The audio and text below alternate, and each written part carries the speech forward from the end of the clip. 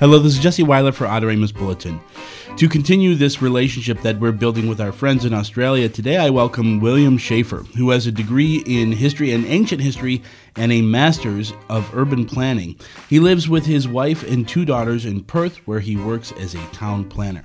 He recently wrote this article for Adoremus titled Liturgy at the Intersection of Humanity and Divinity, where there are no box stores, only beauty in the city of God. It's a fascinating article, and we get to break this down with him. So without further ado, another Adoremus interview. Hi, Will. How are you doing today? Very well, thanks, Jesse. Thanks for having me on. It's great to meet you.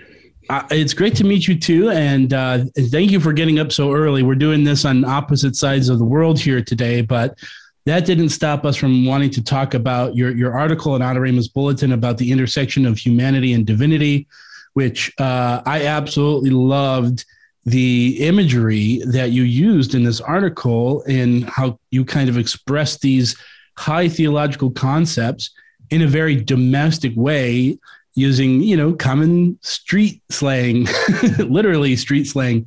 And I absolutely love this. Can you tell me a little bit about the what gave you this idea to kind of this article and doing it in this way? Well, Jesse, I'm not especially well trained in theology or anything like that. My background is mostly ancient history and classics. I also have a degree in town planning. I've been a town planner for about 15 years, and it's perhaps a credit to how influenced I've been by my profession that I do sometimes read what I see in my profession into the ancient texts and things like that I consult more in the capacity of a hobbyist. So I couldn't really help but see some parallels between town planning as a profession and Augustine City of God in particular. Absolutely. And, Chris Carsons, who's the editor of Adoremus Bulletin, and myself and another gentleman, Dr. Dennis McNamara, we're on this podcast together called The Liturgy Guys. And we did an episode on this. The episode's called We Built This City.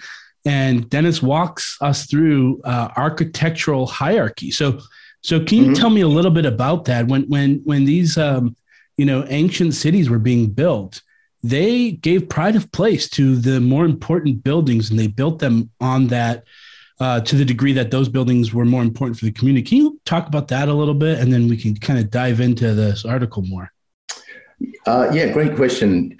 I always think of pharaohs when I think of powerful people with city founding intentions who wanted to make statements about not only who they were in their lifetimes and the prominent roles they had in their countries at the time, but also what might become of them even in the afterlife. So we all know the Great Pyramids.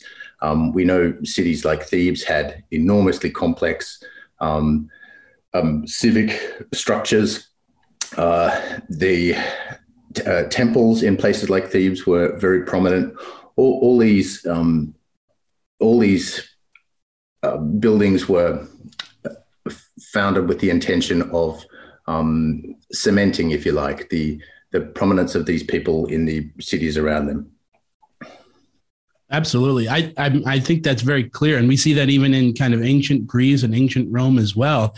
One thing that I wanted, as I read your article, I kind of wanted to parse out this, how do we deal with the past, present, and future, right? So in liturgy, we have something called a procession, which some people call is an assembly on the move. And this is kind of the theme throughout your article, is that we have a destination, we're going somewhere, but how do we parse out honoring our past, living in the present and knowing who we are, but also knowing that we have a destination kind of in this human realm, knowing, where we're headed? Yeah, interesting question. It's such a deep question that we're often lost as we think of answers for it. Perhaps we don't even know that we're looking for answers to that question. Perhaps that's why so many folks in the modern world who are a little distant from this part of themselves seem so confused without knowing why. As Catholics, I think we're so lucky to have some kind of answer. And of course, through the liturgy, some prompts, some help in shaping our attention and prompting our wills in the right direction. And that is for us, of course, towards God.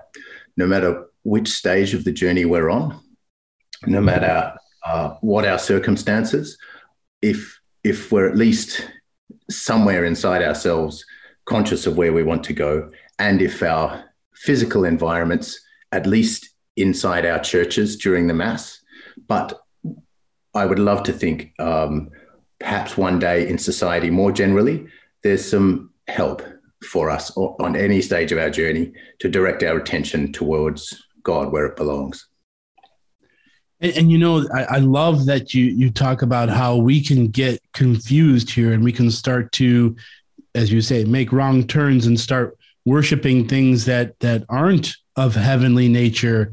And we see that in modernism, architecture, and we start to see what is important to our culture. And so how does, this earthly reality reflect what the culture is driving at?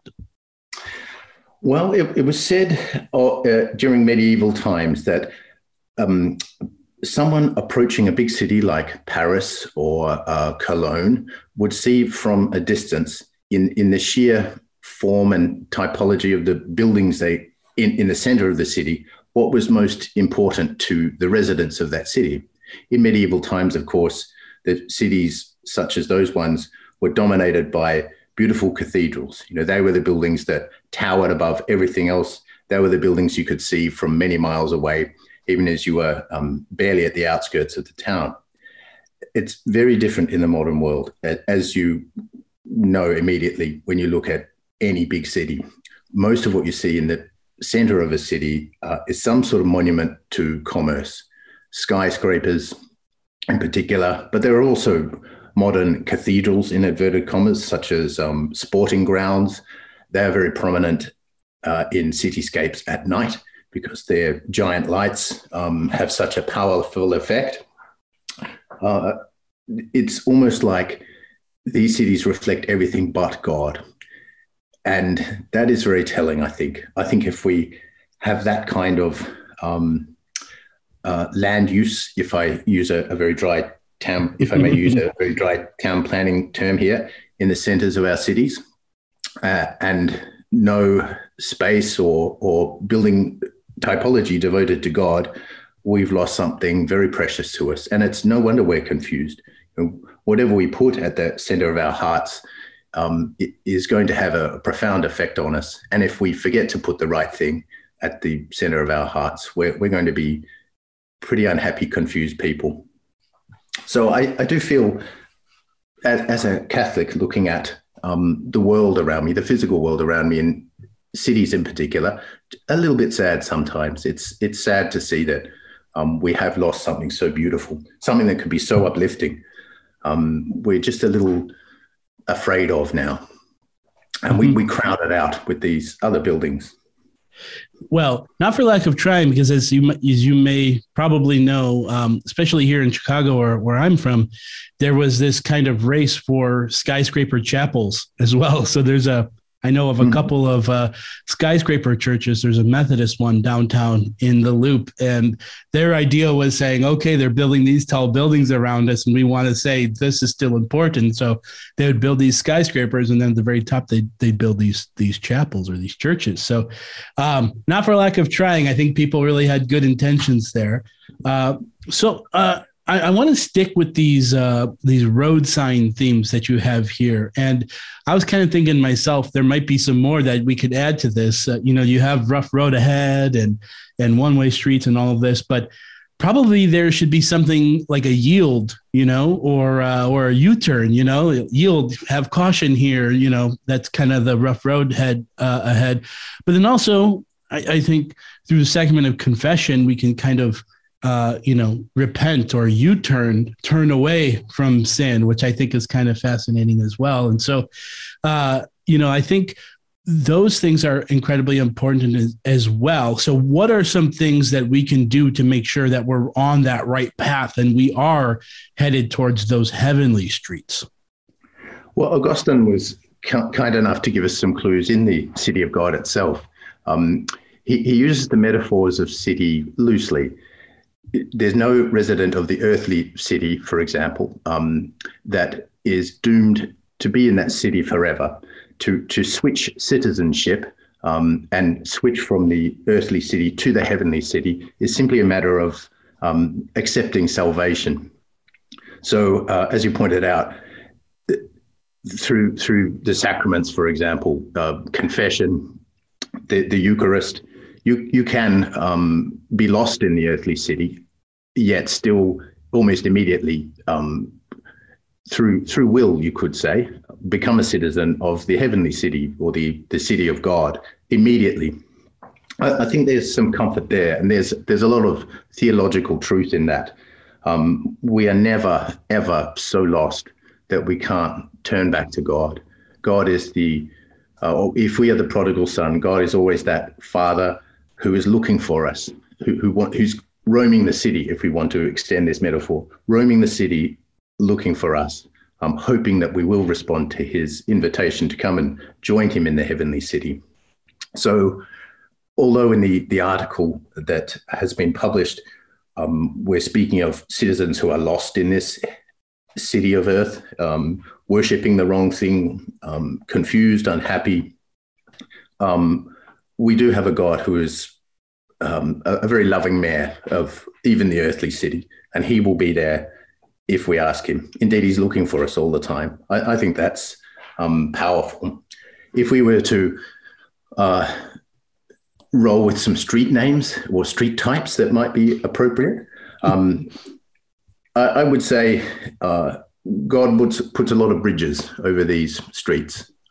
There's no street that's too busy for him to cross to reach us, and vice versa. He'll always be there if we're looking for him to, if we ask him.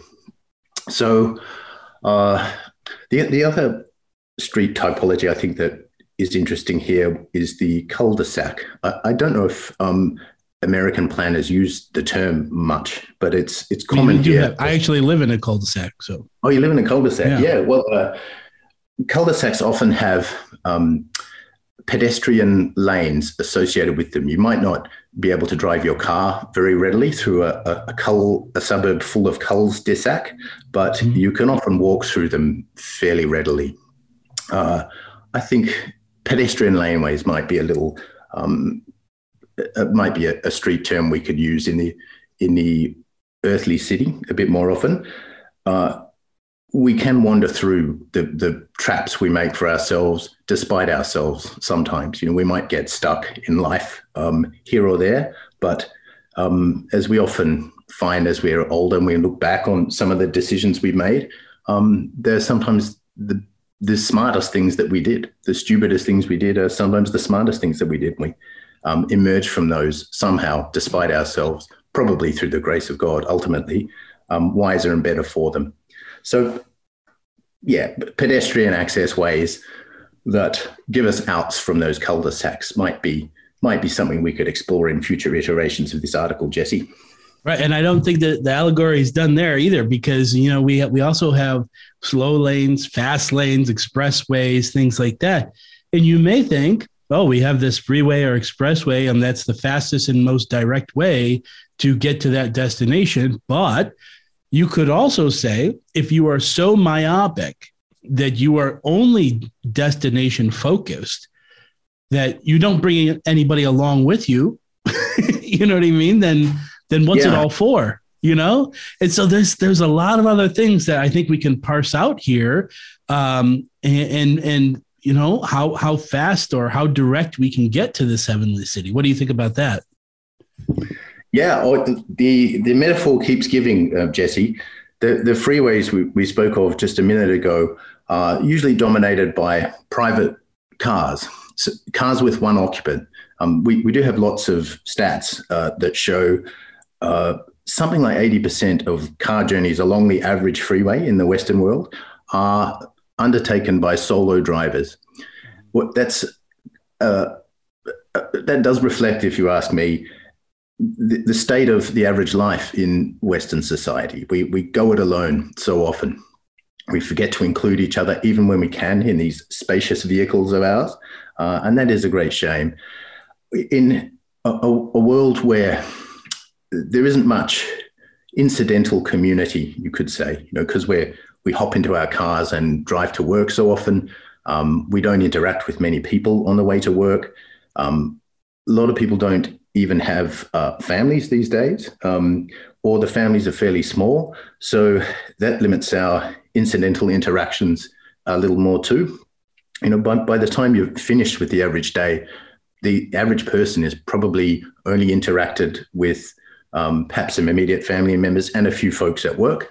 The days of bumping into folks who are sitting on their front porches, shelling a bowl of peas, talking to people in the neighborhood as they walked by, seem to have gone by the wayside a bit. The loveliest thing, if you ask me, or one of the many lovely things about being a Catholic, is that if you're in a parish, especially a healthy parish, there's so much incidental contact with the parishioners outside of the parish. An example would be a few years ago, my wife was fairly unwell following an operation, and our children were a bit smaller, and maybe I had a frazzled look about me when I was with the children at Mass one day. One of the folks who attends the parish saw me, asked a few questions about how things were going at home. Perhaps a few hours later, I hear a knock at the front door of our house, which is just up the road from the local church. And this particular lady had left a casserole for me and the children on the front porch. She just knocked and walked away. I didn't get a chance to thank her at the time. But it did remind me just of what a blessing it is to be part of a community, to be on a bus, if we want to use this vehicle metaphor a little more, instead of a private motor vehicle racing along a freeway to a destination as quickly as it can. If you're in a good parish, you're part of a big group of people who all want to get to the same place, all want to help each other out, all want to make the journey as comfortable as possible. I love that. I think that's great. That's such a great response. And I think I need to kind of be more hyper aware of that.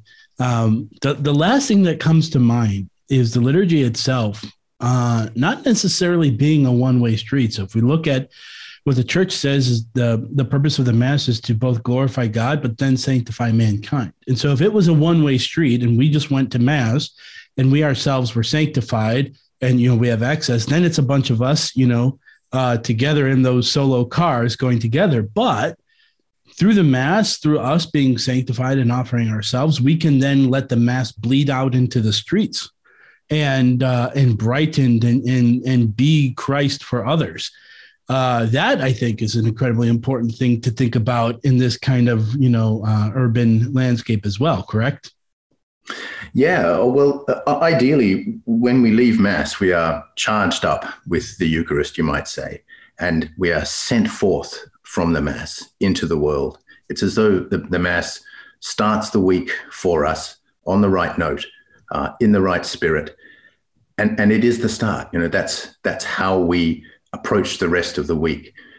Because Mass is often on a Sunday for so many of us, and we have worked flat out for 6 of the 7 days of the week, that the Sunday is often in our minds and in our lifestyles the last day of the week. So we can sometimes, if our Sabbath habits aren't strong, fall into a heap of relaxation, you could say, and do the opposite of being sent out.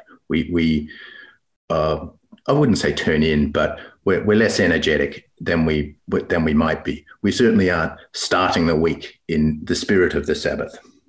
So maybe that's a way we could approach what the liturgy has done for us, at least in the Mass, the sacred liturgy.